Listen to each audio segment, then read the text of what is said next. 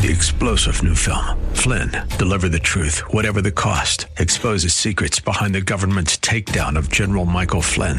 Flynn knew what the intel world had been up to. He ordered the first audit of the use of contractors. This set off alarm bells. He told the truth. He was the most dangerous person for Donald Trump to hire. They had to get rid of Flynn.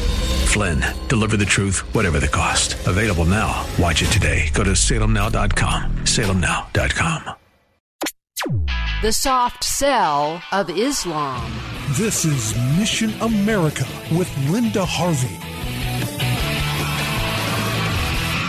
It's one thing for people to have reasoned and open debates about matters of faith. There's no problem with Christians having discussions with people who have other beliefs, but here's the issue we keep running into today. Many things become quite a bit different when we are talking about our children. Yes, it's okay for children, after they reach a certain level of maturity, to be able to have fair and open debates about different religions, even in public schools. But unfortunately, something entirely different is much more common today. It's not debate, but flat-out indoctrination of young, impressionable children. What's happening is that kids are getting sneaky, unbalanced, and largely inaccurate sales pitches for the supposedly positive qualities of a non-Christian religion, Islam. The growing influence of this false faith in America should make us all pause. The name Muhammad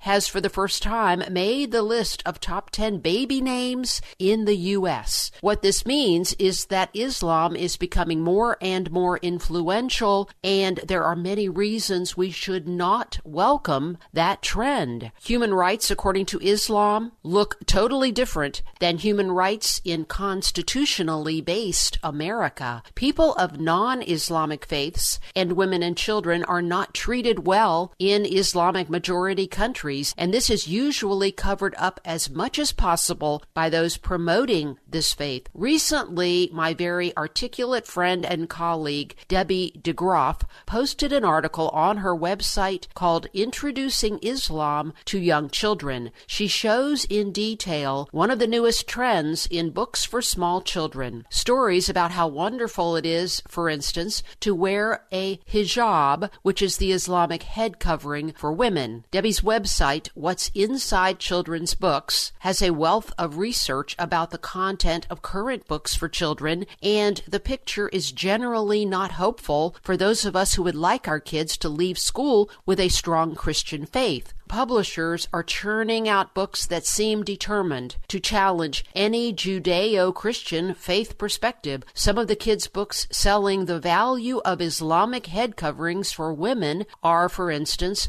Under My Hijab, The Proudest Blue, and I Love My Hijab. What they leave out is the reason women are to cover their hair, according to Islam. A woman's hair is considered provocative and insulting to men. The underlying pointless patriarchy is the untold story, and it's one more reason it's very odd that American progressives so often side with Islam. These liberals are only useful tools to determined Muslims for the accomplishment of the end goal, which is to undermine America's Christian roots. We need to give our children books that convey sound values for women and girls. Forced head covering is not a great idea. If you want to read more about these children's books, go to what'sinsidechildrensbooks.com.